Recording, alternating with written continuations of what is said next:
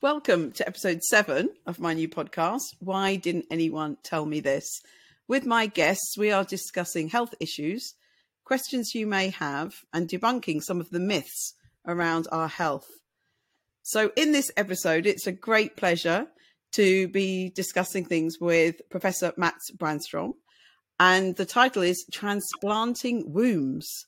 So Mats is an internationally renowned specialist in reproductive medicine and fertility. He has extensive expertise in women's health, particularly infertility and IVF treatments, as well as medical research.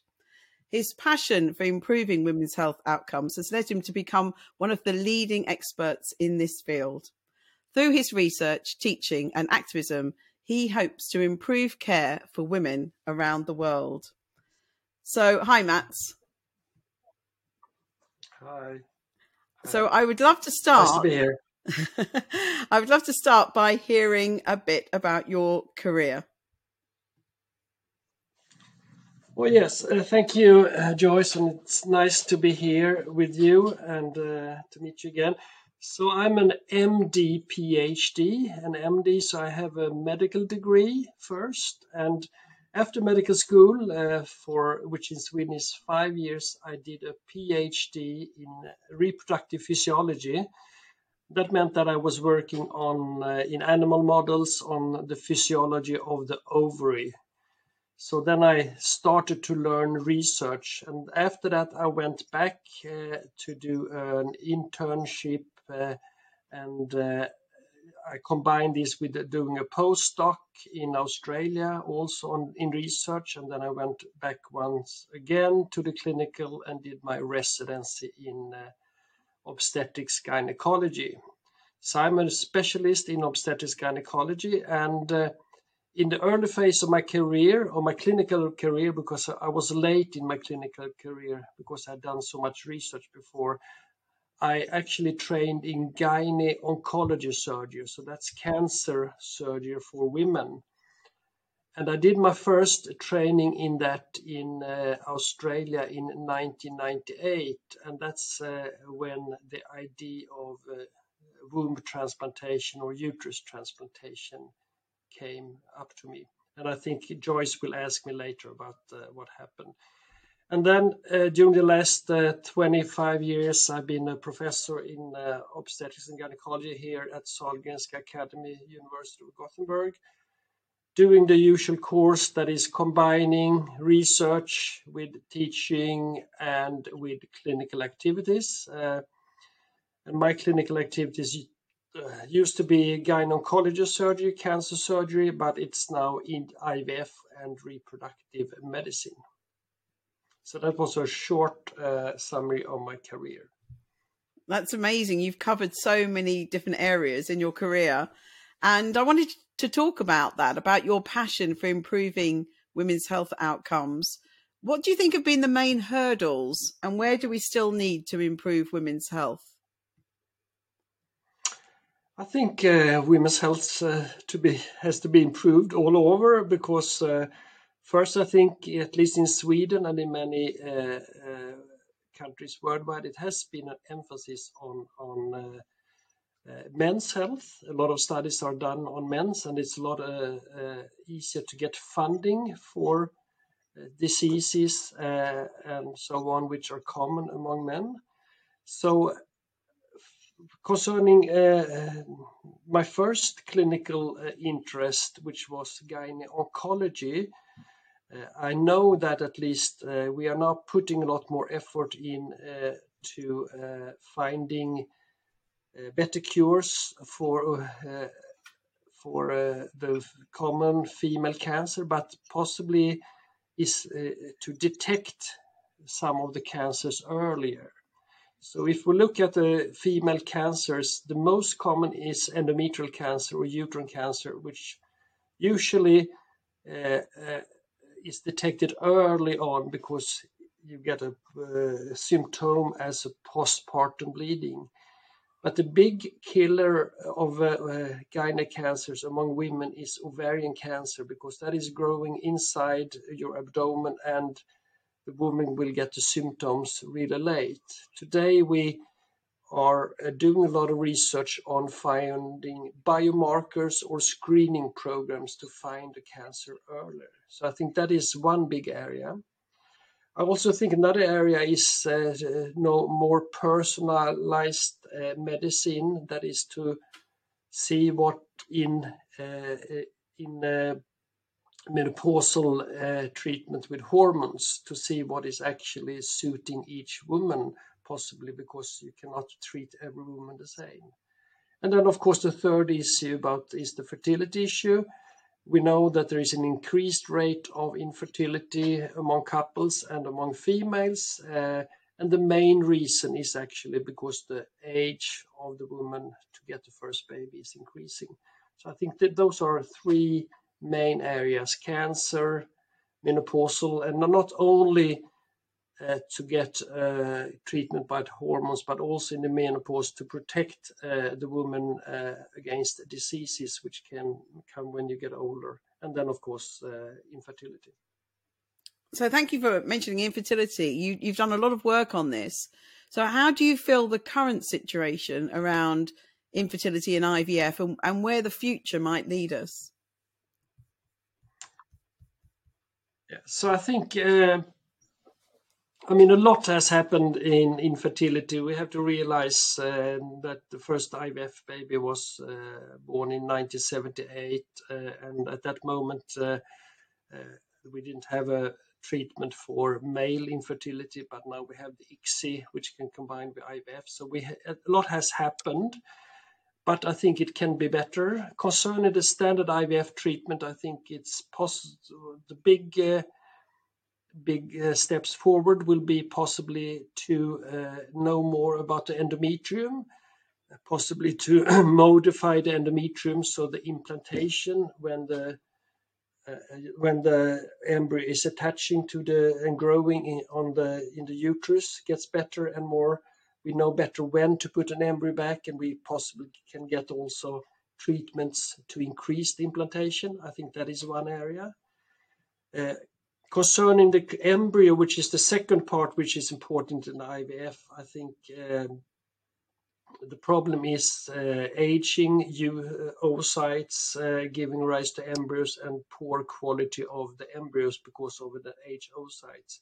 So there are certain ways of possibly rejuvenating oocytes or create oocytes from somatic cells, which has been done. Somatic cells, that is, for example, skin cells and so on, that has been done in animals. And I think when these technologies will come into the human use, the woman does not have to fight so much against her biological clock as they have to do today. Yes, I think that the future of things like making eggs from stem cells will certainly be something that we'll head to. In the short term, before that happens, what do you think about egg freezing? So, when you and I started in this, we couldn't freeze eggs. And now we have the technology to successfully freeze the egg. And as you say, women are having children later. Do you think... do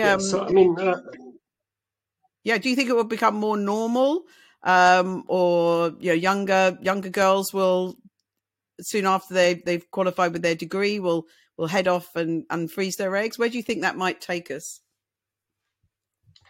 I see that in the clinic. I was actually working in a private IVF clinic. We started with egg freezing, elective egg freezing, or social egg freezing, as we call it, in 2011. And at that time, the women who came in to do this, they were 38, 39, and 40 years of age, and that is actually too old to do this because the quality of the oocyte is not good enough. Today, there's been a lot written in the press in Sweden about that. There's been some celebrities doing egg freezing. And today we see that the age when the woman comes is about 33 to 36 years, and it's getting more and more popular. So I think this will actually increase. But of course, in Sweden and in many countries, this is not supported by the public health system. So the patient have to carry the cost themselves, not only for the IVF clinic cost, but also for the drugs. So it's a costly procedure, but I think it will. The use of this will increase. The more it's written about it, the more TV and so on shows about it. I think it's get more and more popular. And we also see that it's not only the patients come themselves; they sometimes they come with their parents because the parents think this is a good investment for them to be likely to have grandchildren and so on. Yeah, I've heard that as well. And some of my friends who are gynecologists have taken their daughters themselves because they're thinking about their grandchildren. Yeah. I'd like to ask you now more about your pioneering work on womb transplant. So I've heard you talk about this several times, and I've been so fascinated by your presentations. So can you start by telling us about what led you to start working on this, and tell us a little bit about how that actually happens? Yeah. So I think the start is actually interesting. It was by coincidence. As I said, I was working in Australia in 1998. I was then training in gynecology, which is cancer surgery. And after I had become independent surgeon, I was going to operate a young woman for cervical cancer. And that is the gynecological cancer which also hits young women. She was 25 years of age. And I had to tell her, we have to remove the uterus, but you can keep your ovaries, but of course you can never carry a pregnancy. And she said, well, is that a problem? Can't you transplant a uterus? My mother could donate a uterus. And I was astonished. First, I'd never thought about the concept. I thought first I thought it was a little mad idea. I was also disappointed at myself because I thought I was an innovative person, that I had never thought about the concept. It had never been in my mind. But this was 1998, and this was the year they did the first hand transplant in France, that they did the first larynx transplant. So the concept of transplanting not only organs or tissues for life-saving purposes, but for quality of life enhancing purpose was out there. So I think that may possibly help the woman to give us the idea. What happened after some discussions with my colleagues is that I started to say, well, we should do a research project on this. You cannot jump from an idea to trials in the human. You have actually to test in animal models if this is working. So in 1999, I went home, and then we started in small rodents, in the mouse and the rat, to do this, and then we went up in bigger animals. And we were able to get the first pregnancy in mice in 2002, and this made the headlines in the world because this was the first time we could demonstrate that this was possible. And at that time, I would say, I thought, well, it would take a couple of more years, but it actually took us 13 years of research until we did the first trial in the human, which later was successful. And I think this the big achievement with my team's uterus transplantation project is not only the very difficult surgery or the research, is actually also to create a team, because for several years we were the same team that operated large animals that later operated the humans, so we had trained for many years. Yeah, and how do you actually do it? What do you need to do this? Can you tell our listeners what it involves? Yeah. So what you do is I mean, you have to have a recipient, and the recipients, the one who's going to get the womb, is usually women born without a uterus. It's called Rokitansky syndrome or MRKH syndrome. That is one in about 5,000 women born without this, or women that have lost the uterus at a young age, like cervical cancer. So the recipient will get the uterus, and if you use a live donor concept, that means like a kidney donor, there should be usually a close relative or a family friend donating the uterus. So we said, well, the mother, if she's not too old, would be a perfect donor. She would be motivated, and we know that the uterus would work because she had carried the pregnancy before.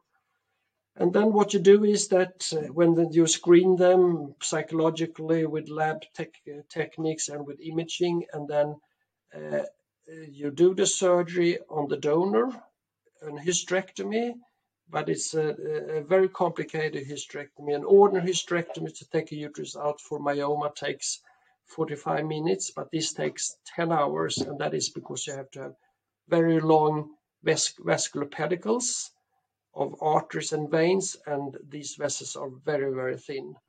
So 10 hours of surgery to get the uterus out, and when you have the uterus out on the back table, you flush it and you cool it down, and then you start with the recipient surgery where you actually put the vessels on top of the vessels to the pelvis, and then you connect the vagina. And that is a 4 to 5 hour surgical procedure. So that is actually an easier procedure. You can also do this as a deceased donor procedure where you would get the uterus from a multi-organ donor. Then you would not have the long and risky surgery. And this multi-organ donor will also usually donate kidneys, liver, heart, and lungs. So is this more complicated than doing something like a heart transplant? Yeah, heart transplant is possibly one of the easiest transplants because you open the thorax and you have very good access, and it's very big vessels, you anastomose. You work down like in a narrow pelvis or a funnel, and the vessels are extremely small. So we work with transplant surgeons, and they say this is the most difficult live donor transplantation as can be done. And then you can compare with the liver, renal, or lung transplants, which can be done with a live donor also. So you must be working through the night then if you've got 10 hours to... Yeah, usually we start like 6 or 7 o'clock in the morning and we end at midnight. But the thing is that we do this with an extremely motivated team, and it's very challenging and exciting surgery. So we don't get tired. We just go on, and we love to do this. And what we do now is we don't only work in Sweden, we also help other centers around the world to start programs, and then we come to teach them the procedure. So we just came back from Australia where we did a couple of transplants in early 2023. How many have you done in total now? Our team has done 32, and in the total in the world, I think it's more than 90 procedures done. And so the women are doing this because they obviously want to have a baby. How many babies have been born?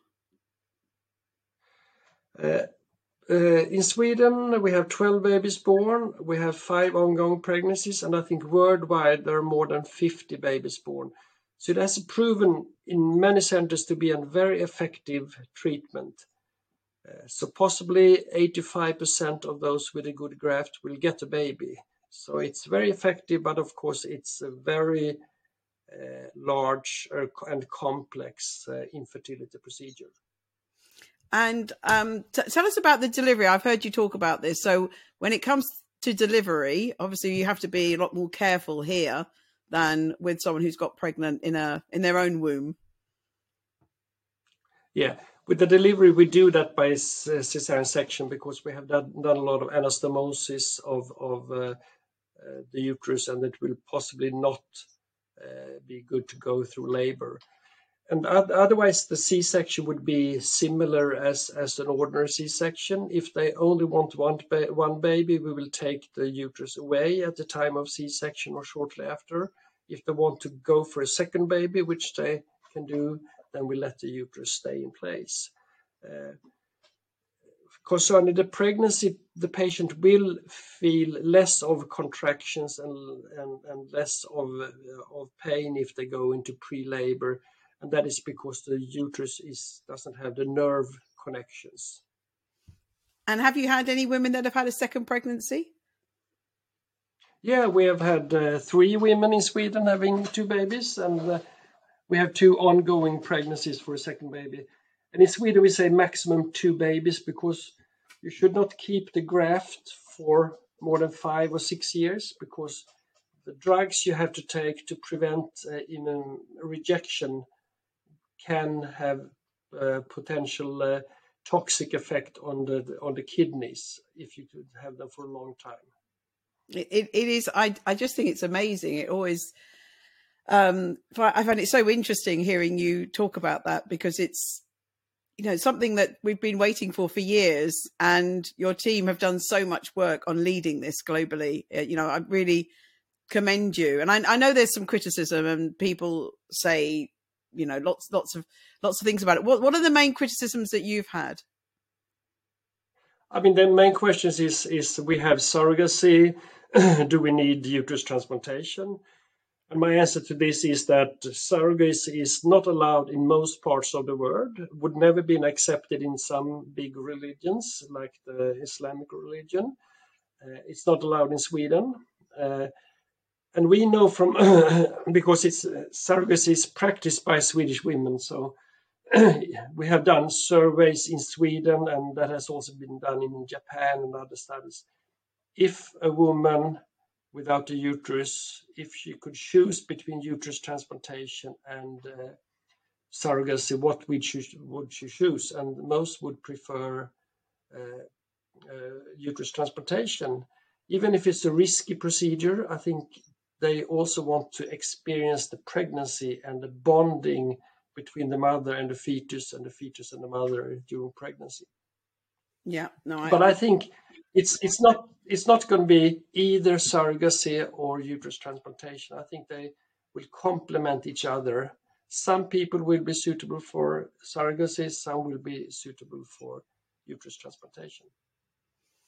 So talking about surrogacy, we see a growing number of celebrities in the media who are having surrogacy, and it's obviously their story, and it's up to them if they tell us their whole reproductive journey. But some of them have admitted that they don't need a surrogate, that they're doing it because they don't want to carry a baby for various reasons. So, and you're treating women who are going at great lengths to carry their own baby. How do you feel about this growing use of surrogacy for maybe non-medical reasons?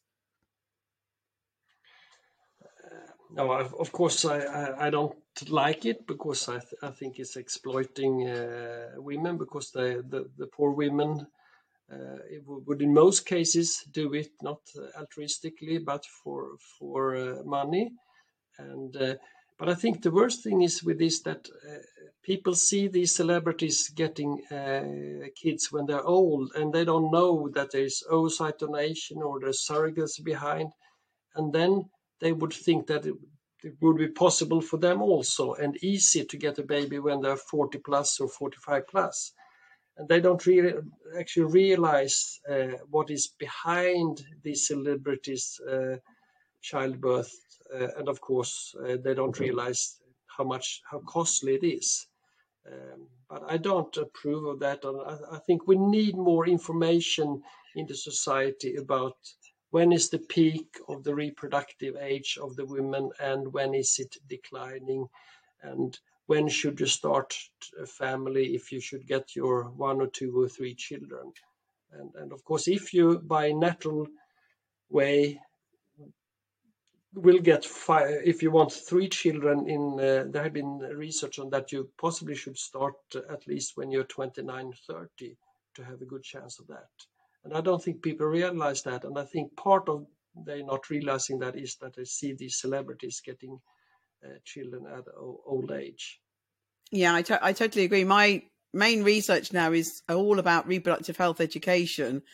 And I think the problem with the celebrities is that it is really misleading people to believe that they can easily have children in their 50s. And it's really, really, as you say, it's hugely expensive. And we've got other things going on, such as egg donation. So staying on the wombs. So another technology that people like to talk about is artificial wombs. And will we have the possibility that women don't need to carry a child at all, that we'll enter Aldous Huxley's Brave New World, which the book he wrote almost 100 years ago, where nobody had a baby the way we're doing it now. No one would need a womb transplant. We would just all do this in the lab. The embryologist will choose which embryo becomes which sort of person, and there's no family anymore. There's no pregnancy. And everything happens in a much more clinical way. Where do you think we might be in maybe 50 years? I don't think you and I will be here to view it, but what do you think it will be like to have a family in the future? Yeah, concerning these artificial wombs, it's called ectogenesis. There are researchers doing that, but what has happened is, of course, we have actually decreased the span of when an embryo or a fetus has to be in the natural womb, because now we can put them inside the womb after 7 days as a blastocyst, and you can possibly deliver at week 22 and so on. And there are ongoing research in animals to possibly decrease that. You could have an artificial womb, not for the first part of pregnancy, but actually to shorten this time. So in a human case, possibly that you could deliver into an artificial womb at week 20, and the pregnancy is 40 weeks, and then the fetus can actually grow inside this artificial milieu for some time. I think what going to be problematic is the first 10 weeks of pregnancy, because there's so many genetic things happening in the fetus, and the organs are forming during this time. And I think it will be very difficult to mimic the physiological situation as we have in the womb.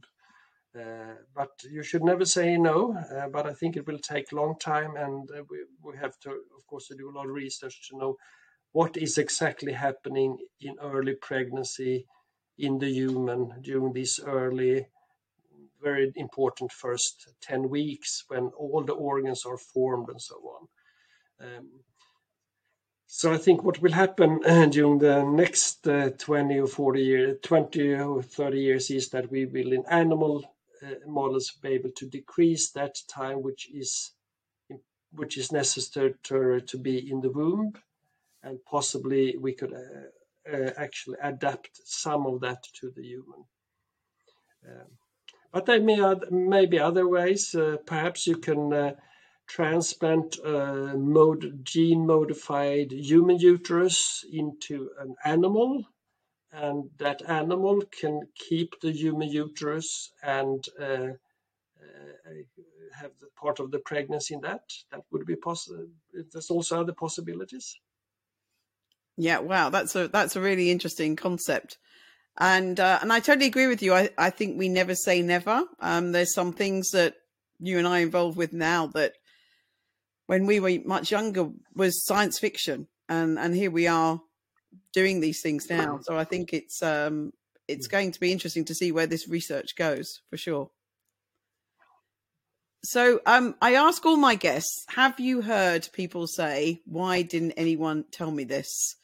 Especially around women's health. So if you have heard that, what sort of things did they ask?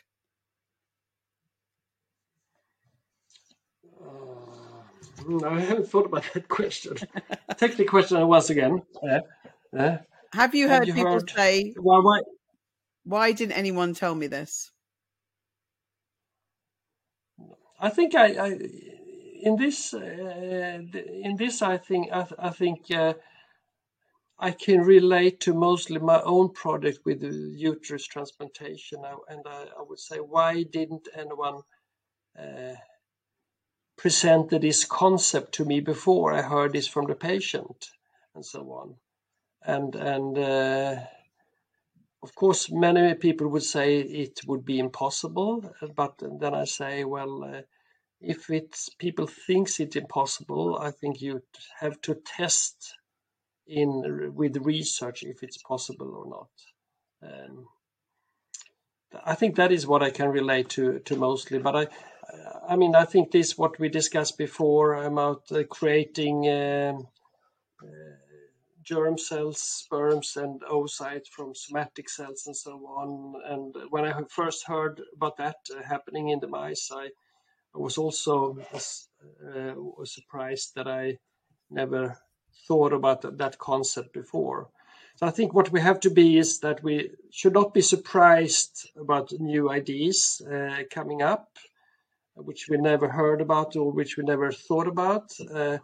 But we have to, as researchers in the field, we have to make sure that they are tested in appropriate models before we introduce these ideas into the human, because we have actually to see that they are safe.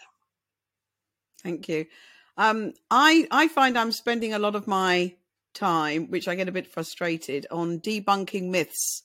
So I think with social media, this has become much more of a problem, that we get myths that are generated. So in your career in women's health, are there myths that you have come across that you feel we need to make clear that they are myths and not true?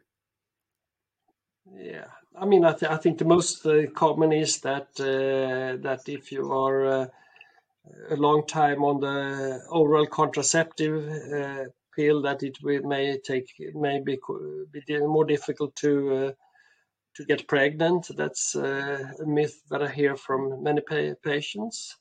I also would relate to a lot of the ads on people.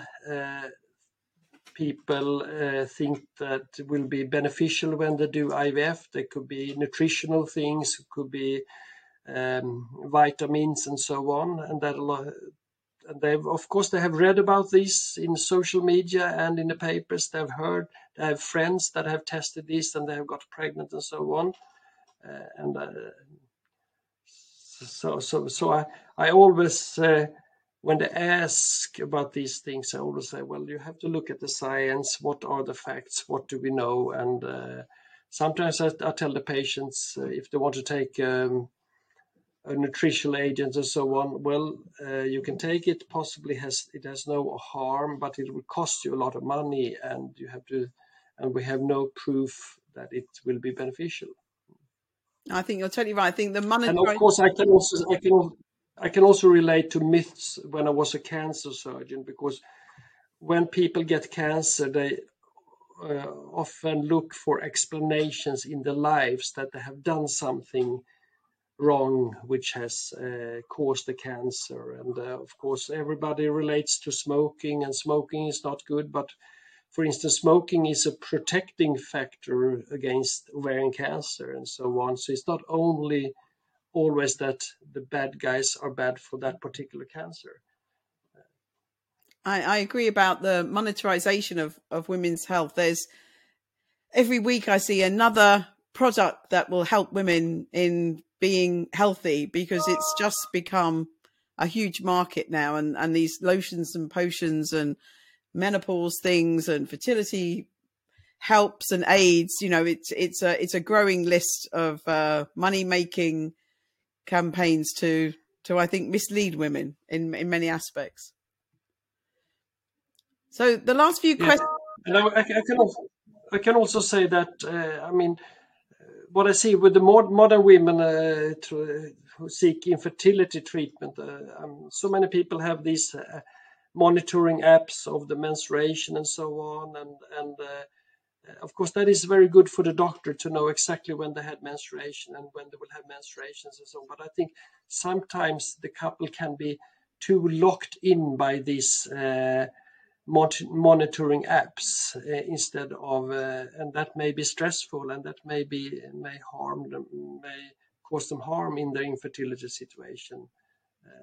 So I think the modern woman tends to rely too much on the apps. I would say they're very. I think that's very common that they actually design their life and their sex life and so on, all by the apps and the periods when they can get pregnant and so on. But sometimes it may be better just to relax and don't think about that and live natural. And there's more apps coming. I can tell you, there's going to be apps for everything. So you've had an amazing career where you've helped so many people. So what motivates you? I think it motivates me. Of course, I'm a doctor and I like to help my patients. But of course, what actually gives you I think the feedback you get from the patients, and that can be the same in cancer treatment as in infertility treatment, and the happiness you see, that gives me the motivation. And also, of course, I'm a father of 5 children. I know sometimes it's a lot of problems to have children also, but I also see the enjoyment it has given me. So I think that is why I'm very motivated to help women and also men in relationships to get their child, because I know that actually means so much to their quality of life. But the big day-to-day motivation and so on are the good or the feedback from the patients. And of course, in this uterus transplantation situation, I get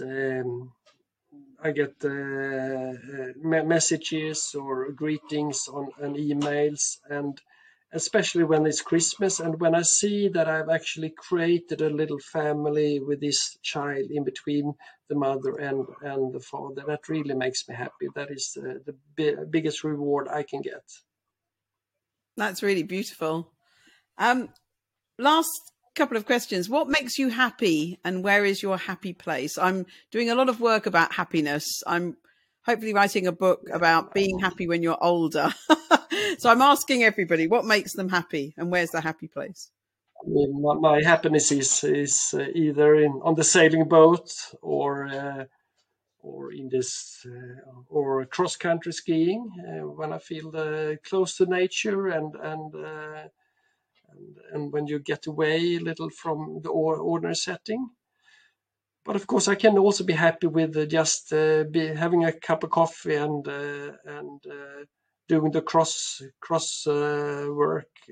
What is it called? Crosswork? No? Yep, crossword. Yep. When you do crossword, and so on.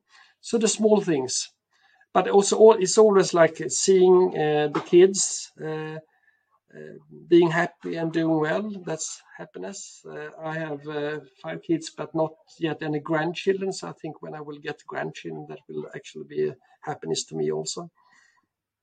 Yeah, and it's quite interesting that almost all my guests have said something to do with water and lots to do with nature. Yeah, I think that really does. And the very final question. So we're of a certain age and we've got hopefully some wisdom. So if you could turn back time, what advice would you give your younger self? Or maybe what would be the main advice you'd give your children about life? Yeah, no, I talk to my children a lot, and I said, when you decide what job you're going to go into or what kind of career, if you're going to study this or having a practical work, don't go on tactics and so go on your feelings, because I think if you're passionate about your work, you will get a more happy person. And then in at least if you do a research career or a doctor's career, and that is that you should be open to suggestions. If people thinks that this or suggest this and this, you should treat it with an open mind and possibly evaluate yourself if this would be possible and so on to help a person. So I also tell my kids, be open and take the opportunities when they're given to you. And there will never be the right moment, the perfect moment for an opportunity, but it may be okay for this opportunity. Take it and explore it. That's really wonderful advice to everybody, to all of our listeners. So, Mats, I wanted to hugely thank you. We've covered lots of different topics, and I'm sure the listeners are going to be really fascinated by all of the work you've done. So thank you very much for coming on my podcast. Thank you, Joyce.